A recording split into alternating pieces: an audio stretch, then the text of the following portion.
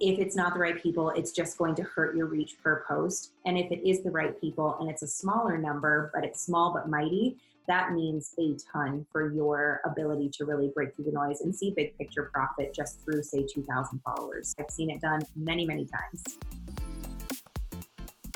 Welcome to Working Girl Talk, the podcast for working women, where each week we cover the latest headlines the businesswoman needs to know, and we chat to boss women making an impact in their industry. I'm your host, Abby Zufelt. Hello, welcome back to Working Girl Talk. Super excited about today's episode. I am so pumped for this because it is so jam-packed with goodness. I was considering skipping out on headlines this week because I just want to get straight into the interview, but too much is happening and my working girls need to know. So let's dive right into the headlines this week so we can get to the interview and all of that good stuff. First up, Instagram launches personal fundraisers to provide assistance for businesses and causes during COVID-19, according to Social Media Today. So Instagram is stepping into almost what feels like some GoFundMe territory. And as explained by Instagram, here's how it goes. So, quote, starting today, which was earlier this week, we are rolling out a new way to raise money for a personal cause like yourself, your small business, a friend, or a cause that's important to you. We'll begin by rolling a small test to create a personal fundraiser in the US, UK, and Ireland on Android, and followed by iOS soon. So this new initiative is powered through Stripe, which is Facebook's payment processor for donations, and Instagram will review all of the fundraisers to ensure that they meet the eligibility criteria, and once approved, you can start raising money. So each fundraiser, according to Instagram, can last 30 days, and they can also be extended, and you have to be at least 18 years old to create one. So this is just one of the many new releases to support businesses and people during this COVID-19 era. I'm sure you've seen on the top of your Instagram page, it says like if you have a business page, it has like COVID-19 business resources. My take on this is one, it helps that bottom line of trying to help businesses, so it's good for Instagram to do this kind of stuff. It also shows, once again, that Instagram is really aiming to be kind of the all-in-one platform here. So you can be doing donations now too. So we know in the past that Instagram started stories, which kind of made Snapchat stories, like the similar vibe kind of disappeared, and then now Instagram is in the talk of Reels to kind of compete with TikTok. And now they're in like the donation game too. So you kind of like, you don't even need to like, oh, link in bio to my GoFundMe page. No, you can just do it right on the post. So pretty interesting. So Instagram is just taking over. Next story, Search Engine Journal reports that Hulu launches beta for a self-serve advertising platform. This is so exciting. Digital advertisers, listen up because this applies to you. So the new advertising platform is aimed at small and medium-sized businesses, which is cool because typically advertising on Hulu was more expensive, so it was bigger companies. And the new beta aims to give lower budget the opportunity to appear alongside nationally known shows with a low minimum budget of just $500. So let's dive into a little bit of the specifics here. So it looks very similar to Facebook Ads Manager, like any sort of advertising platform like that. You can set your date range, audience targeting, budget, target impression level, all that normal stuff that you'd be able to. And you can also target by age, gender, location.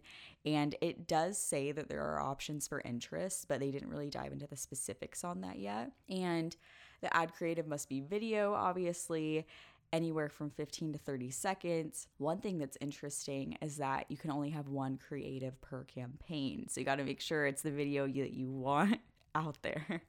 And if you are interested in this, you do have to apply and wait for Hulu to contact you.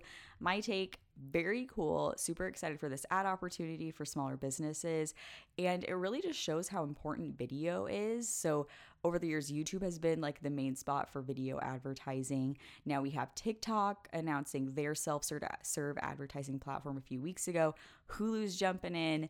So lots of video coming in our future, which I think is a great thing. We already see ads in Hulu anyway. So this does not like bug me as a consumer either because you're already seeing ads. Technically, you can pick the interest of your audience, but you can't pick the show that you show up for.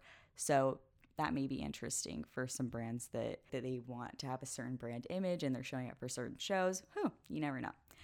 Last story before we head into the interview. A headline again from Search Engine Journal this week: Google faces new class action lawsuit for privacy violations. This was a what headline? Because I had not heard about this until I actually found the story myself. So Google was hit with a class action lawsuit claiming privacy violations via Android apps. And the plaintiffs allege that Google misleads users with false impressions of control over their data. And I'm going to read straight from the Search Engine Journal article, because anytime there's a lawsuit happening, I don't want to get in trouble. So I'm just going to read exactly what they said right here. So the lawsuit alleges that Google's privacy controls are fake and that Google is illegally intercepting and selling private data. The plaintiffs also claim that Google's privacy controls do not stop Google from harvesting and selling sensitive online activity information. And the lawsuit presents what it describes as evidence that Google continues to access private information regardless of any privacy settings. So that's kind of the scoop on it. There are a ton of details in this, and it's a whole big thing. So the lawsuit is called Rodriguez versus Google. If you are curious about this, definitely go look it up yourself, because it is just a lot too much to go over on this podcast. So depending on how it turns out, this could potentially affect data from Google Analytics, data from your advertising with Google, and just that whole thing. So this could potentially be pretty big. So something to watch about, something that I will continue to report on if I see some more news about it. But again, I link these articles in the show notes. So if you are curious about learning more, definitely read this one. Now it is time for our interview. I am so excited. Before we dive into the brief intro about Shannon, just a reminder, if you're listening right now and not subscribed to the show, click that subscribe button. And while you're at it, it literally takes 30 seconds. Take 30 seconds to review the show, write a little review on why you like the show, and give us 5 stars and click submit, and we will love you forever. Now, I am super excited to introduce Shannon. So Shannon Lutz is a powerhouse. She is the founder and CEO of The Social Bungalow. She's an educator, speaker, and marketing expert. Her company, Social Bungalow, helps female entrepreneurs market their expertise and structure their online businesses for big picture profit. Shannon's statement on her website, I love. So she said, I mix community building with buyer psychology to help female entrepreneurs leverage their brilliance and skyrocket their sales. Isn't that amazing? I love it. So in this episode, we talk about Shannon's career journey, going from working her corporate job to launching her own business. We also talk about Instagram, hashtags, marketing, sales, all the good stuff. So get your notepads ready, because this episode has some fantastic takeaways. Everybody, welcome Shannon to the show. So excited to welcome Shannon Lutz to Working Girl Talk today. So excited to have you, Shannon. This has been a long time in the making. I agree. I'm so excited to be here with you and you guys listening. Thank you for having me. Oh, yes, we love it. So to start us off, can you give us just a brief intro of who you are and what you do for those that may not know? Yes. So I am the owner, CEO of The Social Bungalow, which is a company dedicated to helping female entrepreneurs with online based businesses structure the business for scale and then make big picture profit in the process. So we do that through courses, programs, community, and then coaching. It's really a shiny, bright corner of the internet where everybody comes to learn, grow, and connect and just kind of get from A to B faster and the right way. Love it. That is awesome. And that was perfect description. Love it. So before we dive into what you're doing now and get into the specifics, I want to hear more about your background, your journey. So let's go all the way back. Did you always picture yourself owning a business? And did you always kind of have an entrepreneurial spirit? Good question. I don't think so. I've always been scrappy, but the thing is that I've been in marketing my entire career, but for corporations. And with that, kind of going from company to company, climbing the ladder, there's a little voice in your head that says, you do digital marketing, this could be taken remote. You don't need to come to this office every day. And you also don't need to deal with politics and red tape. So perhaps consider. And it just never felt like the right time or, why. So I can go and kind of fight for all of my income and be a freelancer or help mom and pops. And they didn't really have a budget, even though that sounds great, blah, blah. So I stayed the corporate route. And with that, always having, the creative bone that most of us do, like, do I start a blog? I love Pinterest and I want to create. And we all, us women, at some point had a blog, and we redesigned our MySpace profile 27 times per day. We're all the same generation. And so with that, I hadn't necessarily pictured having my own business. I did picture being in control of my schedule, my time, and my money, which, kind of same, but it didn't quite occur to me until, until I finally achieved what I fully wanted in the corporate world. And then it was like a veil dropping where I was now given permission. I was able to see what it was that I could do.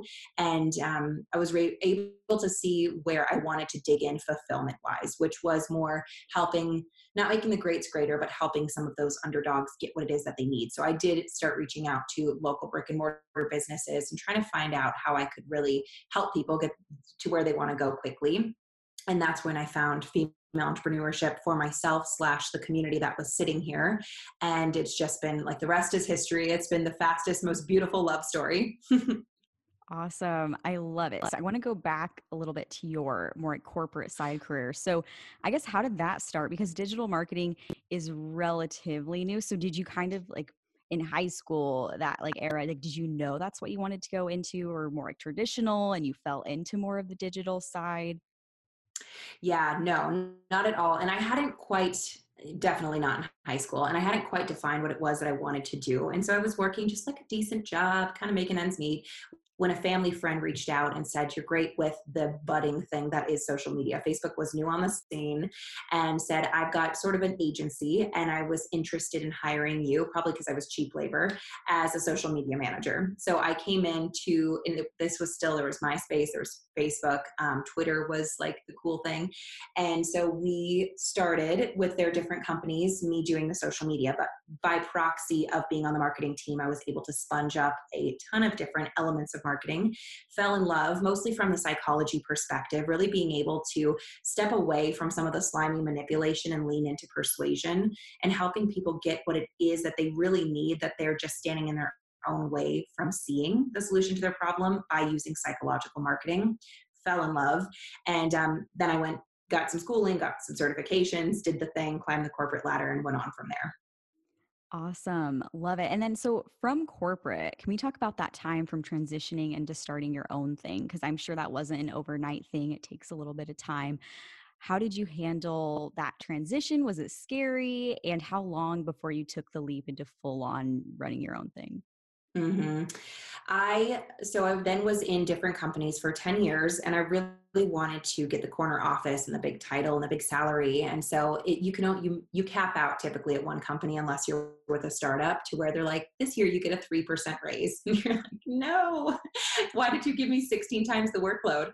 And so I would then go from company to company. I worked at 3 or 4 different ones so that I could ascend quickly and not just make lateral moves. So increasing my salary, increasing my title. I got to the point of VP of marketing. Loved that. Got the good office, got to work with A-list celebrities, got to travel the country on the company's dime. And I think at that point is when I really felt like I did the thing and my blinders were able to come off. And with that, I started getting really fired up. And I think, like you said, digital marketing, but also the wild west of our entrepreneurial space, it's relatively new, especially the latter. And seeing a lot of women blaze the trail and make wildest dreams income off of their own business / the heart-centered lifeblood of being able to help other women and just transform lives, started rewriting my neural pathways to where I was like, wow, this is possible, and seeing what could be done income wise. So with that, it was the planting of a seed while at corporate. So I started consuming more of that content and listening to more of those podcasts and understanding how I could make this my own and who I would do it for. Because I really believe that if you try to build a business without the ideal client you're building the products for to actually be able to sell, it's like having all of the pieces of the puzzle out in front of you, but not the picture on the front of the box. You can still put the puzzle together. It'll just take you 3 times as long. And so with that, it was finally a concrete decision. I want to go ahead and pivot into my own business. I want to help female entrepreneurs at the point of coming across that solution. It was then probably a 6 month transition plan to where I made myself I want to be able to have, this many members in the community. I want to have this many clients. I want to have this kind of experience for me to be able to go, and this much in savings as well, to be able to say, if this goes belly up the second that I jump ship, I'm okay. And I could always go to another company if I needed to. So that I definitely made a plan, and I definitely dipped my toes as I went, but I did spend a lot of that morning and evening time doing the side hustle life of writing a lot of content and trying to hop on sales calls in a Starbucks lunch break. Like, I'll be right back. I'm just going to grab a coffee, and you're in your car trying to have a chat with a potential client. So, yeah, about 6 months. I love it. And I hope everyone's taking notes because you are already sharing some gold with us. I guess since launching Social Bungalow, how has it evolved since then to where it is now? It was a lot of coaching, and coaching was kind of the only thing that I was offering. And I really am happy that I went about diving into the deep end of relationships with these women, because it gave me such a plethora of clarity by proxy of action, almost acted as market research in those moments, and starting to see reoccurring themes about across the board in different industries and about the same things from very different women showed me that this was a need, insert topic here, slash showed me that I'm sick of repeating myself, insert topic here. And so those couple of things became glaring, and I was able to put those into courses, and then the courses build the passive income, and it just starts to snowball build from there. That is awesome. I love it. And we're going to talk about your courses in a sec. But I wanted to ask first, what is the most common hurdle or struggle that women come to you and they're asking your advice about? Like, is there a common theme you see? Yeah, it's usually, I mean, the common easiest thing to say is I want to scale my income. I want to scale my business, and I want to hit insert, monetary goal here. Sometimes it's 10K months, sometimes it's a six-figure business. And they don't necessarily always know what they want that vehicle to look like. Because I like to say that as a coach slash strategist, I kind of meet in the access point that I help you. You come to me and you say, here's the dream car. I want it to have this motor and be this shiny color and have all these fixins. And here's where I'd like to ultimately go. And I say, great, I'll go get the parts. I'll help build the vehicle, and I'll make the roadmap to get there. But I need you to tell me what it looks like initially and where you want to go. And then I need you at the tail end to get in the car and drive. And if a client at the end of our contract decides that they want to park it in the garage for a couple months, because by the time they got from step 1 to 3, 4 through 6 look dramatically different, totally fine. If they want to go off-roading and take a different path, totally fine. But I can't really build the car and make the map if they don't know what it is that they ultimately want. And sometimes the destination, the six-figure business, it's very clear to them, but what that business feels like and what containers they're actually selling and how they're facilitating transformation for clients isn't as concrete.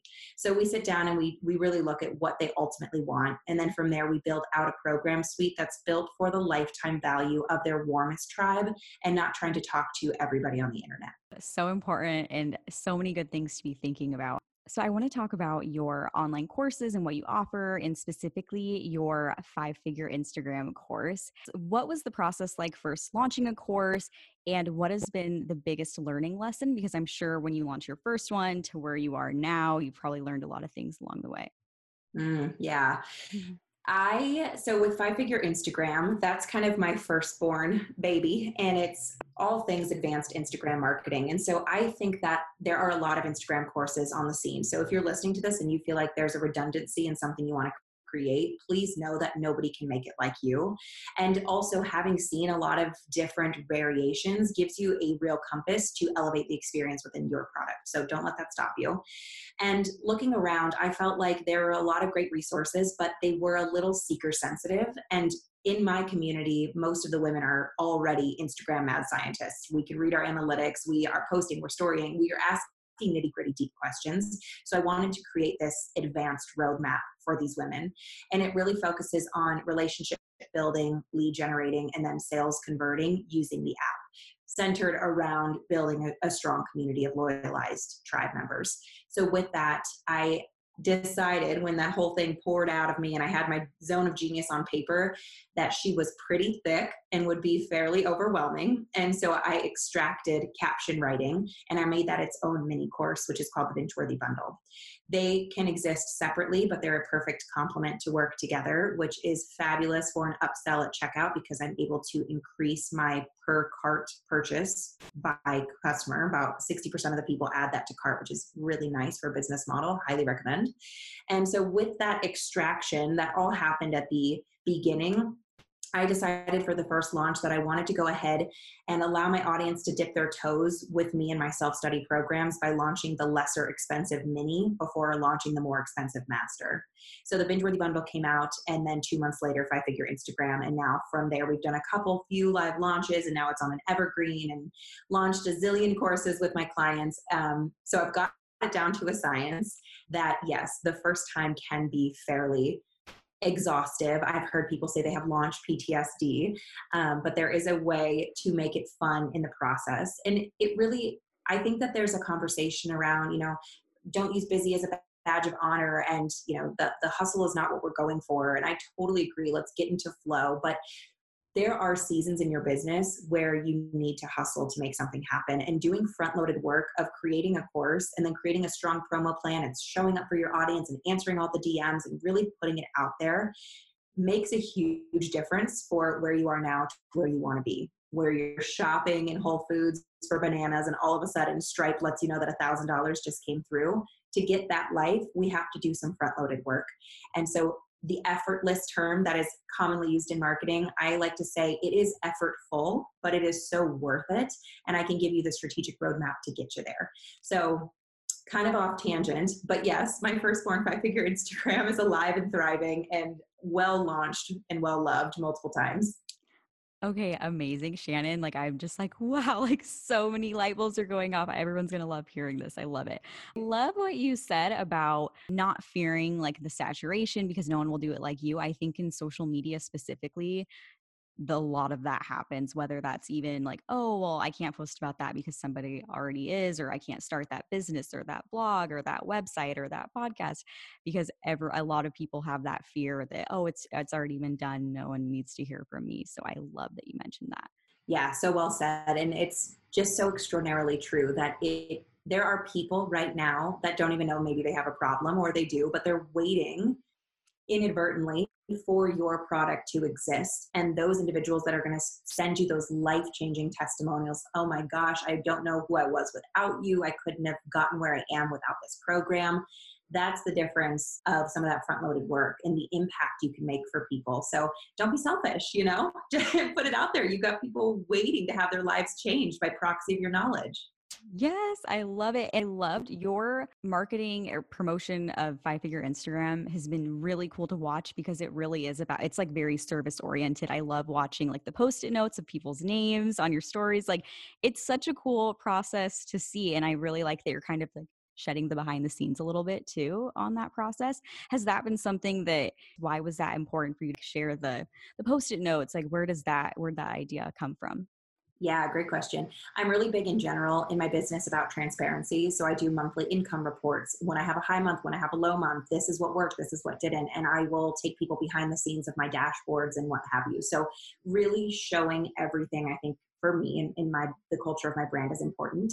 And so with that, one of the things that I teach within marketing is to utilize FOMO, because especially as us women are sitting on Instagram watching all the fabulous things happen, FOMO is alive and thriving, and you can use it for good. But there's 4 types of FOMO, and 3 of them are a little bit more negative than the 4th. So we've got urgency, exclusivity, scarcity, and then inclusivity. And that is your first 3 are your typical act now, carts only open for a certain amount of days, only a certain amount of spots available. And so there is a level of scarcity, and it's got a negative connotation, but it does get people off the fence. The 4th one, inclusivity, that's my favorite. That's where we're saying, this is the Cool Kids Club, and we are thrusting our arms open at you, saying, come in, we want you to hang out with us, and we want to all collaborate. And so with that, the sticky notes, to circle back, that's my inclusivity part of a launch, where I love to show who all is purchasing, shout them out, honor them, and say, come in and hang out with us. And also, what color sticky note do you want? because you're going to be a part of this club. You're going to be a part of this family. I love it. And it goes back to really the power of community and how that's so important and long lasting. I don't think brands can just be surface level anymore. I think really building that community will make you like that longevity, that's the only way. Yes, absolutely. I want to talk about your email list and get some insight there because you have some killer emails, and I'm sure that attributes a lot into your business model. So, for somebody who is struggling to build an email list, do you have any tips or like your best insight that you've learned along the way? Yeah. I usually say don't build an email list just to build an email list or just to do the email marketing thing because you know you're supposed to. Have a purpose, have a goal in mind. Is it important? 1000%. Your Instagram could get hacked tomorrow. And would you potentially lose all your leads and basically your business? Most likely, if you don't have some sort of a CRM, a tracker, or an email list. So, yes, very important. But to do it just because we know we're supposed to is where we get that exhaustive or that awkward feel like I'm just emailing. I don't even know what the purpose is. Should I do a newsletter? Now I feel shackled to my business every week. So really utilizing it for nurturing to the point of converting your ideal client into a program that you think is the appropriate fit based off of more of an automated sequence versus you getting on a sales call and having a connection with them. That's where you can really utilize the power for good and for profit. So yes, having people on your email list where you're regularly sending out value add emails, i.e. tips and tricks like you would on Instagram or in a Facebook group if you were to go live. But then also sharing part of your day or telling a long-winded story. You've got several different personality types on your list. And so you have a lot of wiggle room to play around with longer-winded emails or short and sweet to the point emails. Perfect. And I was actually going to ask about some ideas or insights for somebody who's planning content for emails, and you pretty much answered that too. So that was perfect. You're ahead of me. And then specifically, what email platform do you use? I use Active Campaigns, which I actually just pivoted to recently. So kind of the 3, 4 big ones on the scene are MailChimp, Flooddesk, ConvertKit, and Active Campaigns. MailChimp is the least expensive. It's typically free. You can get into it very easily, but it doesn't have all the bells and whistles. But I see a lot of people on that or on ConvertKit, which is where I started. ConvertKit and Flooddesk kind of run parallel as kind of that intermediate space. So if you're looking to make like a $30 monthly investment, those will support you nicely. Active Campaigns has the bells and whistles to really build out a spider web on that back end to make if this then that style action funnels. So it's hard to explain just audibly, but basically somebody comes into a funnel because they opted in for one of your free resources. Now they're on the email list, but they're segmented by this free resource because that's the thing that they got.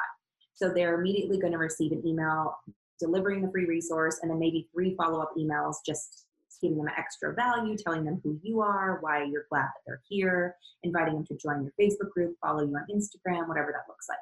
From here, you have the option to further segment your list. And to give you an example of this that would be easy to understand audibly, let's say that you send them an email that says, are you more into learning about health and wellness or mindset? Because perhaps you talk about both and you've got 2 different products or 2 different newsletters that could serve them. Once they click one or the other, you have the ability to set up a tag that applies to the person because they took a certain action. So if they click mindset, they've now been tagged with mindset. And when you send out a mindset email, you can say send to people tagged with mindset. So you've got a lot of options on the back end. The main thing for me with Active Campaigns is that it has this feature called predictive sending, which says if you have an email automated or scheduled to send out Thursday morning at 10 a.m., but I know that Susie always checks her email Wednesday night at 10 p.m. and you're basically going to get completely lost on Thursday and she won't ever see it. You'll get deleted. I'm going to predictively, if it's within a 24-hour window, send the email to somebody when it's the best time for them versus you getting lost by the time that you schedule it. Awesome. So many good nuggets in there. I love it. And for somebody who's just getting into email marketing, I think that is some great insight, especially some of those more advanced technical things we got going on there too. Um, Awesome. I want to go back to Instagram, the Instagram of it all, because I think that is on a lot of business owners' minds.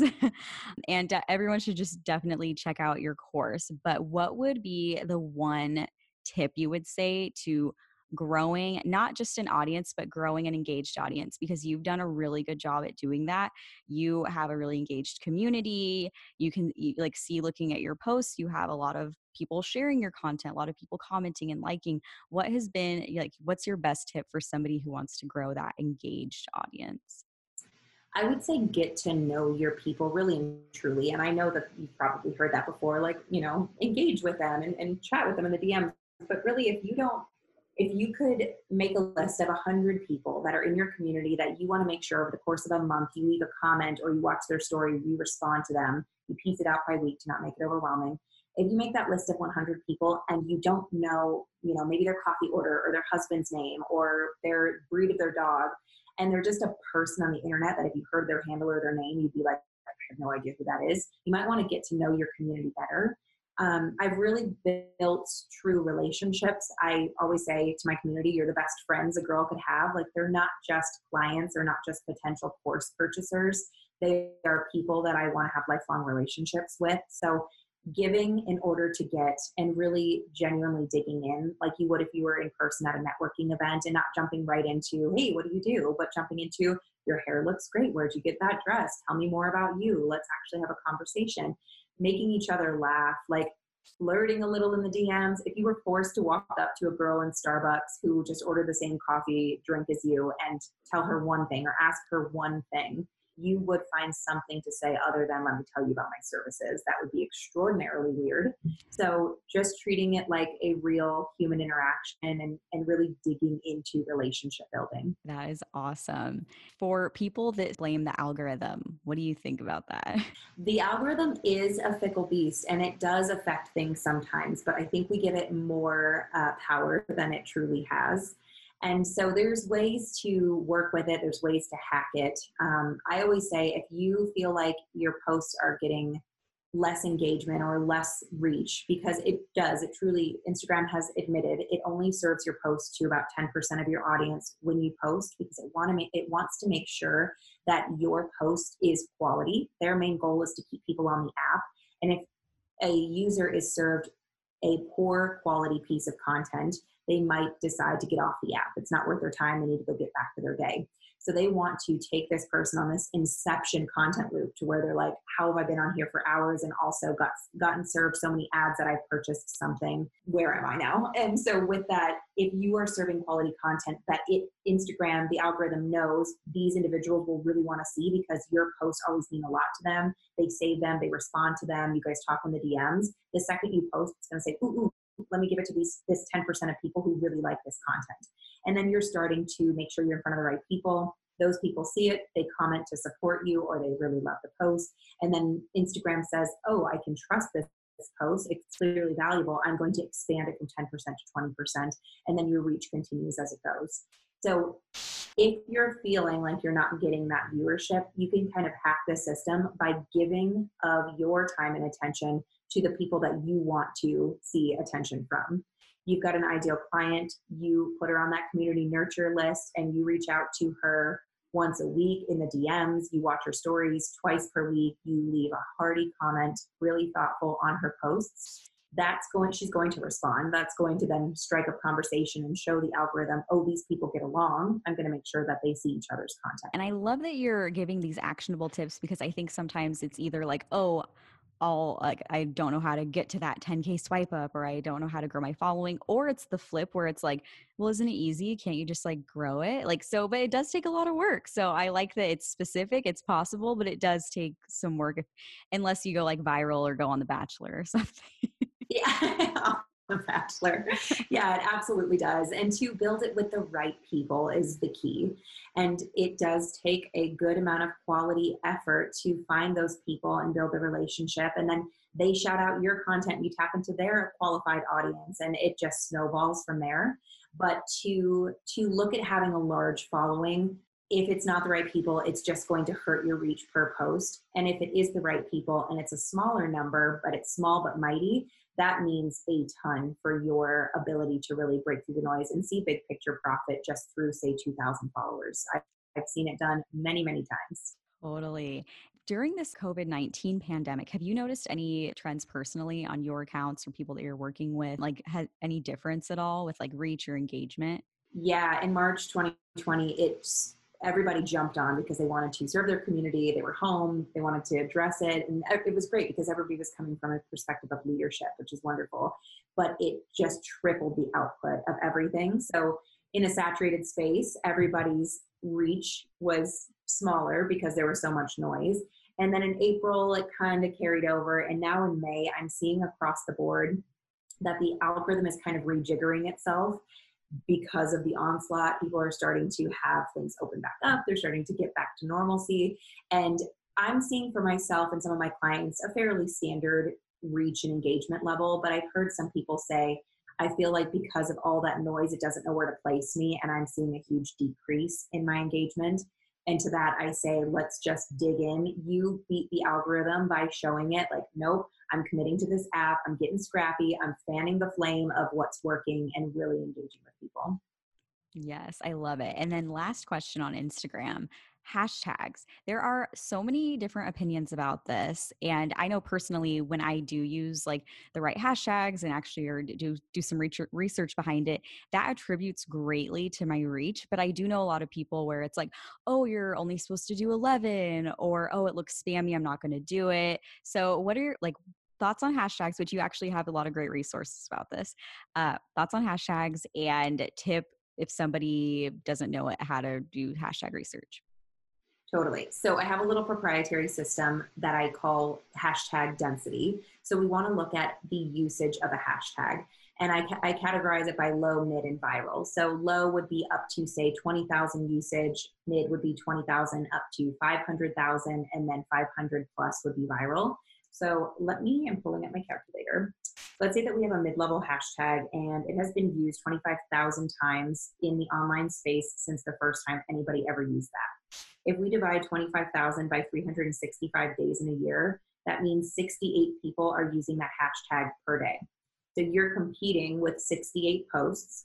And in order to get to the trending point of the top 12 of that hashtag, you need to have the most engagement, the most likes, the most comments. So do you think that based on your following size, you are going to be able to beat out, what's the math of that, 54 people in order to get on that top point for this day and then hold that rank to be able to get additional viewership from there?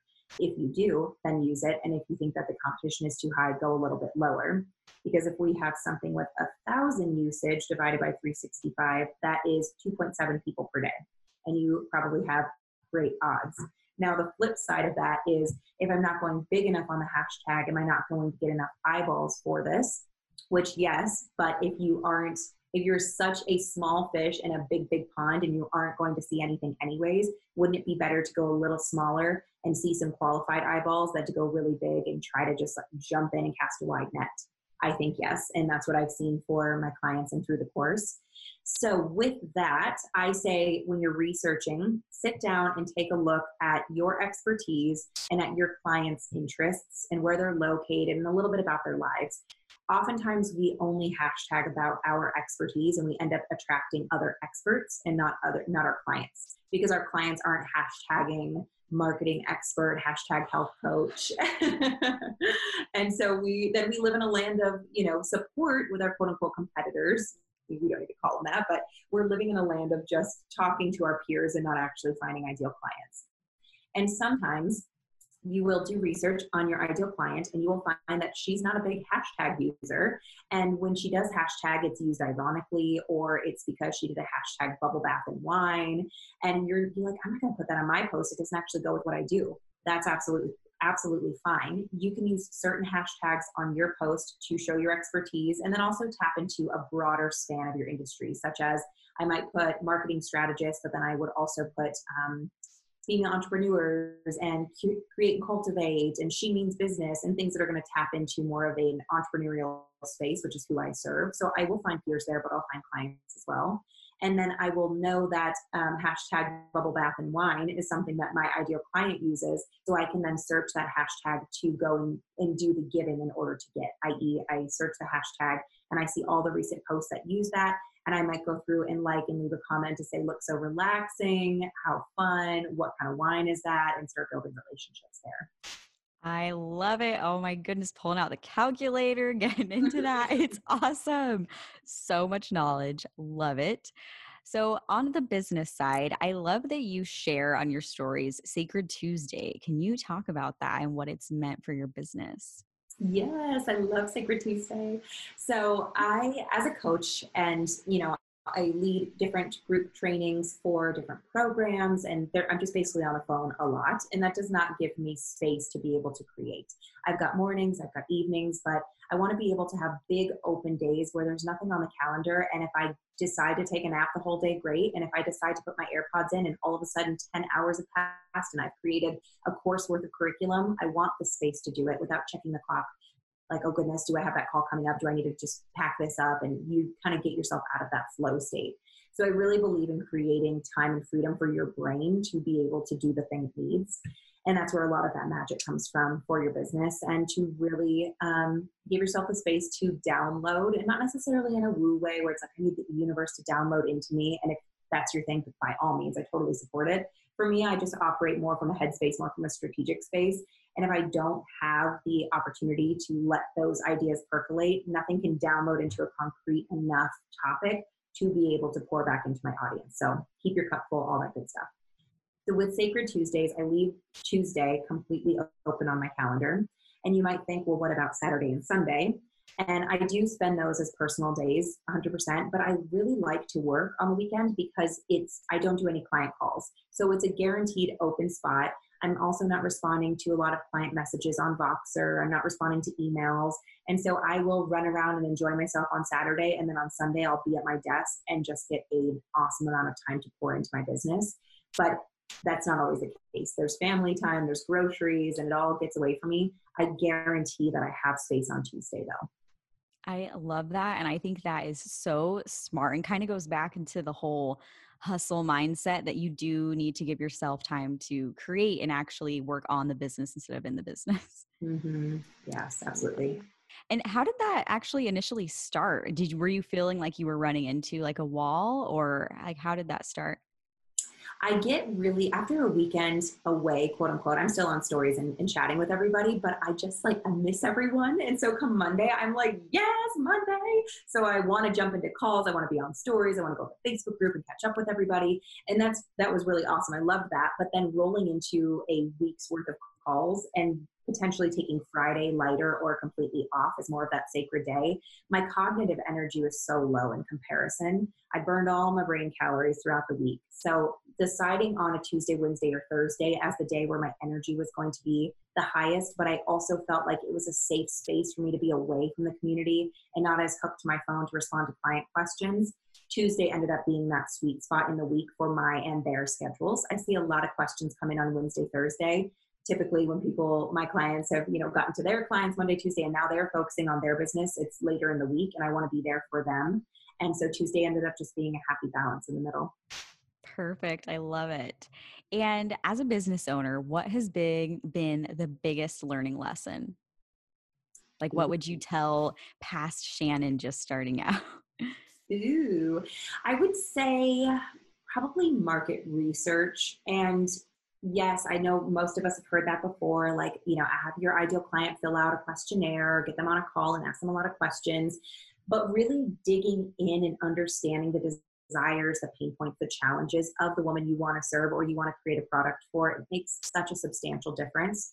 First and foremost for your curriculum, because this is where this came from. Early Shannon was using that 10 years worth of marketing expertise to write blog after blog after blog about higher level digital marketing that I'm only now, after a couple years in the business, getting to the point where my audience is ready to hear those, placing pixel. And as I've expanded the educational pieces in the platform, they've come along with me. They've expanded their marketing knowledge. I was trying to come out of the gate talking about AI and 2019 marketing trends and things of that sort that were juicy, but not applicable. And so understanding, diving into the audience, and again, clarity follows action, really understanding what they need helped me start to craft the content that that caused a lot of saves and engagement and people to shout out my profile because they were like, wow, there was an algorithm tip. Wow, there was a tip on growing my following. And instead of me over here talking about some sort of a high level metric. So with that, really understanding it for your curriculum creation and community building. But additionally, when you're marketing your products or even just your knowledge, being able to have some of those verbatim lines from your client, from them having said in their own words, I'm really struggling with this. It just feels like, let me give you an example. Let's say that you are a health and wellness coach and you do help people with weight loss. And so you were going to say, stop struggling with the all in or all out mentality. Now your ideal client might hear that and think like, what is that? I've never heard of that. And maybe their interest is piqued. But if you instead hopped on the phone with an ideal client or a current client and you said, what's been the biggest thing where you either go full force or you completely fall off the wagon? Like what do you really struggle with in that process? And she says, you know what, I feel like I have to fully commit or else I won't make it. And if I don't make it, the second a friend invites me out to grab drinks, I feel so guilty. And then I backslide right to Ben and Jerry's. And it's just like I have to start all over again from day one. And now you can, instead of saying, do you struggle with the all in, all out mentality, say, do you feel like if you say yes to going out to drinks with a girlfriend, you're going to backslide into a tub of Ben and Jerry's? And the woman reading that, she's going to laugh, she's going to nod, she's going to feel like you get her problem in such a concrete way that no matter what container the solution comes in, you've got the answer. So important to be relatable and a real person when it comes to all of this stuff. Yes. Speaking of content, do you have like a line you draw when it comes to free content and paid content? I say that in the fact that like with social media, like everything there, it's free knowledge and it's really nice to provide value. But where do you draw the line? Like when should you start charging people for things? Do you have like if they've asked me about something X times, or just because like there is a lot of free knowledge out there, which is so awesome. But at some point, some people do need to pay the bills. So do you have like a thought process or any insight into that on when people should be charging for their expertise? Mm-hmm. As far as giving of your content for free and wondering where the gray area ends, you try to be a little bit more black and white. Like I don't want to give away the kitchen sink and then not have anything to sell the client. I usually say extract some of your mind-blowing little nuggets from the paid for course or your coaching or your service to give on the front side, because then you're able to cut through the noise with some of that mind-blowing stuff to really have someone say, wow, this girl knows her stuff, and I was able to apply her free knowledge and get a result. What's her paid knowledge like? And that really does help to set you apart. As far as giving of that great knowledge and then having somebody come in and say, okay, I've got a question, I like to answer the first question, because typically I say, DM me if you have any questions. And so if I asked for it and somebody came in and now we have an open dialogue, I want to be able to give them something juicy to work with. If they ask me 2 or 3 additional questions that aren't directly a follow-up and it's like, okay, well, what about this? And, oh, should I do that? I will then voice memo them if we're on Instagram and DMs and say, these are such great questions and I really want to answer them, but I need a little bit more information from you. And this is typically something I would cover with a one-on-one client. Do you want to hop on the phone call and we can have more of a strategy session? I can see if my services are a good fit for you and we can go from there. So if they're starting to get really asky, that's when I will say, genuinely, this is something that we could cover in a coaching contract that would really move the needle for you. Perfect. I love that. That's such a great tip. So you are busy, you're working all the time. We have Sacred Tuesday to help you get creative, but what do you do to unwind and end the work day? Like, how do you unwind from all of the stuff you got going on? Yes, I drink apple cider vinegar typically. I love to work out. It's just a good space for me it's kind of like meditating for me. And so I'll go for a run or I'll do a class and put the phone down. And if that doesn't happen in the morning, it happens in the afternoon. I'm going to get off this podcast and go for a run. And so there's that time. But from there, I just try to disconnect quite a bit. And it's nothing too glamorous. Like I'll work out, I'll take the shower, I'll do the dogs, or I'll do the shower and take the dogs for the walk. And then from there, I'll have apple cider vinegar. I'll drink magnesium. I'll have like special little beverages for myself. And then, if I'm addicted to a Netflix show, I'll watch half of an episode or one episode, depending on what I have time for. I will read my book to fall asleep. I'll hang out with my fiance and cook dinner. Like very standard evening. It just comes down to being away from my computer and away from my phone, because I wake up early and I do jump in pretty quickly and to the day. And so I like to be able to say, okay, you've done the thing. Like it's 6 p.m. You can put your phone down, you burn the brain calories. It's time to recharge. And it's okay if anybody needs you. It's probably not going to be an emergency and it can wait till the morning. I love that. And I like that you say brain calories. I think that's a great way to think about it. Like you only have so much to give throughout the day before you need to take a break. I love that. Yeah, it's very true. You do truly only have 6 to 800 brain calories to burn per day. And that's why when you do a big outpouring of like curriculum creation or a lot of speaking, you feel so drained because it takes a lot of cognitive energy.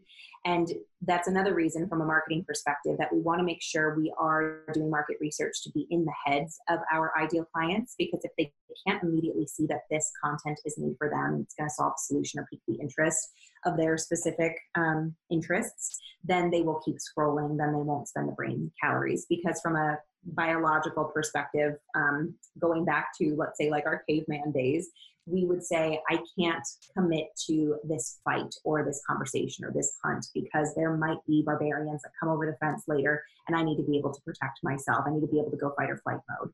And with that, that's just the way that our minds work. They want to keep us safe and protected and whole. And it's not going to want to pour out time and calories to commit to a ton of just random posts and random videos. It's like you need to be able to cut through the noise because you want to show that brain that this is worth it and needs to come to top priority. What are you excited about? One, in your business, like what are you excited about coming up? And two, in the social media, digital marketing arena in general? Mm. In my business, I'm very excited about an upcoming launch of a product, which you perfectly cued me for a shameless plug, but genuinely, I'm really so excited about this. It's called Live Launch Academy. I'm really trying to work myself out of a coaching job by creating ever available opportunities for people to get the answers that they need, and done in a really elevated way where it's clear. I'm not just throwing stuff at you, I'm helping you progress. And so with that, in my program suite, as we said, we've got the caption writing course, then we've got the advanced Instagram course. And once I've found my audience really has those two things down pat, they start seeing cash infusions from their peers. How did she make 60,000? How did she make 70,000? What's happening behind the scenes? And a lot of times it's coming down to a live launch of a product or a higher ticket program. So I've worked out a framework to help us all live launch with ease, effortful, but ease and fun filled. And with that, I'm kind of pouring my entire methodology of creating a program suite for scale and sustainability, how to map out the curriculum, how to actually do the promo plan, and then what to do afterwards. I'm all about passive income and taking your programs ever available, evergreen, so you can have that money cha-chinging in. But if we don't have a lot of product awareness for it, i.e. having done a live launch to make a big splash around it, allow for a lot of people to come through the doors, get testimonials, refine the curriculum, do it again, and then maybe at that point say, okay, it's ready to go on the shelf in a really smart automated funnel sale process, i.e. evergreen. Then we're going to be leaving money on the table because we're going to be leaving awareness on the table. So that's the next step. That's the next thing I'm releasing. I am so excited for that. So excited in the social media space. Well, right now, TikTok is very big. It's coming on the rise. I wanted to ask you about this, so I'm glad you brought I it up. haven't joined the bandwagon, but I do enjoy watching them. They're super fun. I just don't feasibly right now have the time.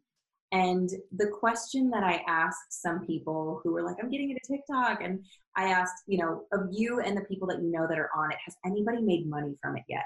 And so far, the answer is no.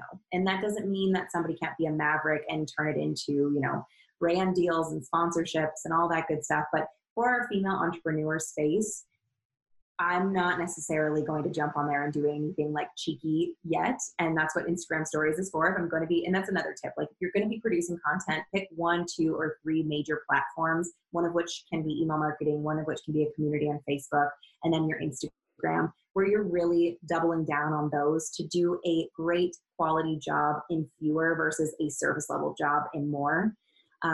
So anyways, it doesn't really answer your question, just a tangent. So TikTok's big right now, and I think it's going to continue to be on the rise, and I will probably chew my words when it jumps up and I have to join the bandwagon, and awesome, I'll be there when I need to. But I don't know. I mean, Instagram continues to grow, and Facebook does continue to grow too. They take on different shapes and forms as they have evolved, and what kind of like identity when that whole Dolly Parton um, series was trending. Like, here's a personality of your Facebook photo, here's a personality of your Instagram photo. So we'll see what happens personality wise. I think Instagram is just so at the peak right now, especially in our space, that it's hard to see it being anything other than this epic tool for us to really run our businesses.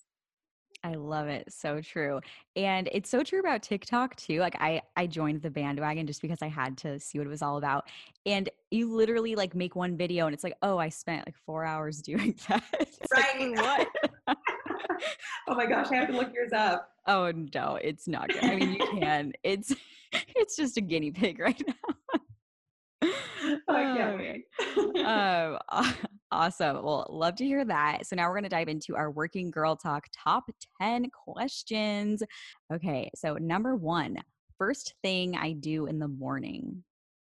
Scrape my tongue. Scrape your tongue. Oh, if I have any platform. So the bacteria that detoxes from your body in the night, vapors are coming out of your skin, which is fabulous, which is why we want to drink a big glass of water. We're like a house plant in the morning and get some sunlight. But scraping the bacteria that did a great job of detoxing off of your tongue before you drink the water, or else you are flushing it right back into your system. Not for the best.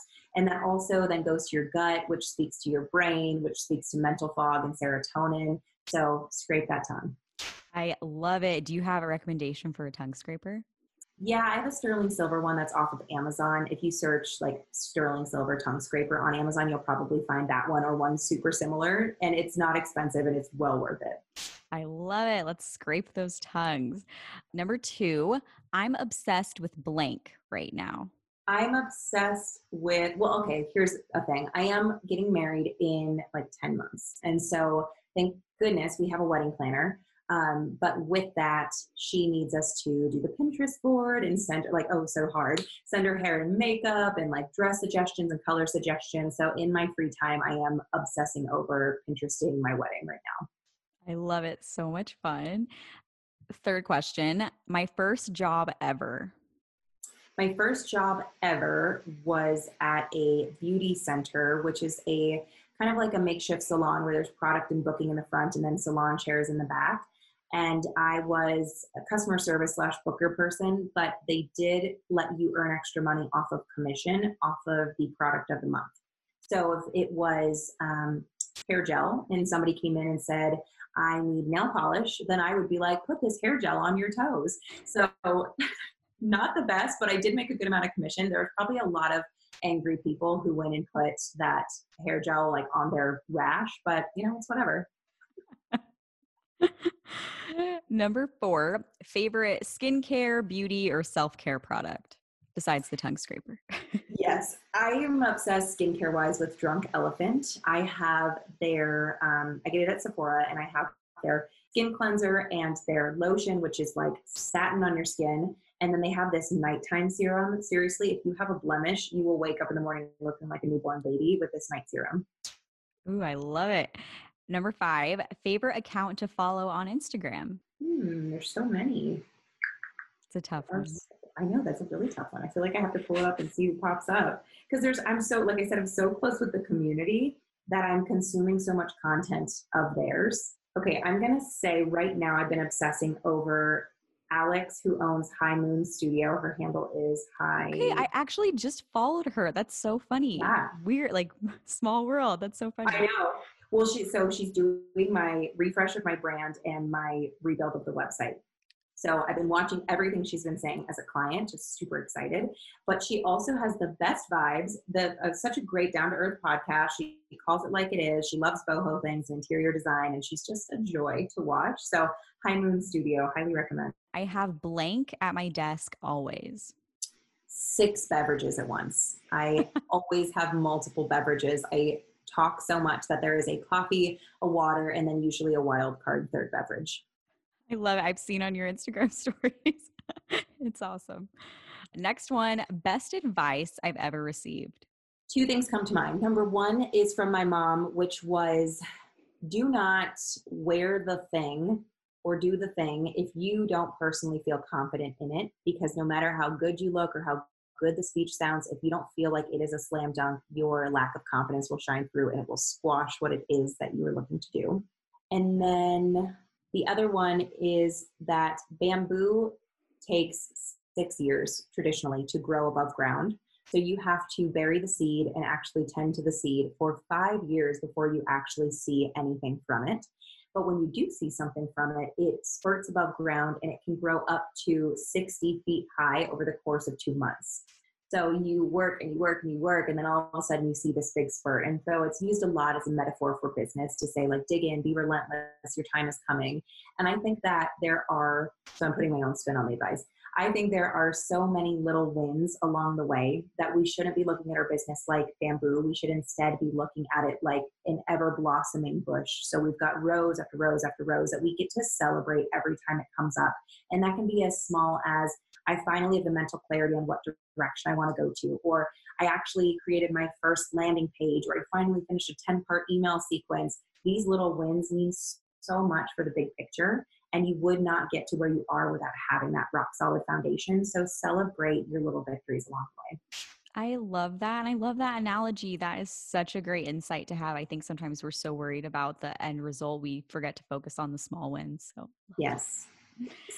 Next one, favorite book, resource, podcast, just something like a medium that's had an impact on you that you'd want to share. Books wise, I usually consume my personal and professional development audibly. I just like to multitask. It helps me actually focus. And so for books, I am a big mystery thriller reader. I use it as like, it's my guilty pleasure time, and I keep my reading kind of sacred. And so anybody need any recommendations? I read like a zillion books a year that are all the girl in the cabin, the girl in the woods. Impact wise, then, like podcasts, I consume a lot of. I go through phases where I want to hear more about the mindset and spirituality of business to really coach a client through some hard stuff versus the strategy of business. So I've got the greats on kind of repeat. I've got Stu McLaren and Amy Porterfield and all of them, but then also James Wedmore, Mind Your Business. He's really, really good for some of that, like business needs mindset. Yeah, I'm a big podcast listener. So everything, like all development is usually happening through podcasts. Next one, proudest moment as a business owner. All of my clients, I love all of my children equally, but my clients are coming to mind because we've just been able to do such incredible things from an impact perspective and an income perspective, not only gaining a ton of profit in their businesses, but being able to hear about how they're changing lives. And they send me screenshots of women who are just crying to them in the DMs to say, like, your coaching, your training, your free resource, even, it changed the way that I thought about things. And this is the result.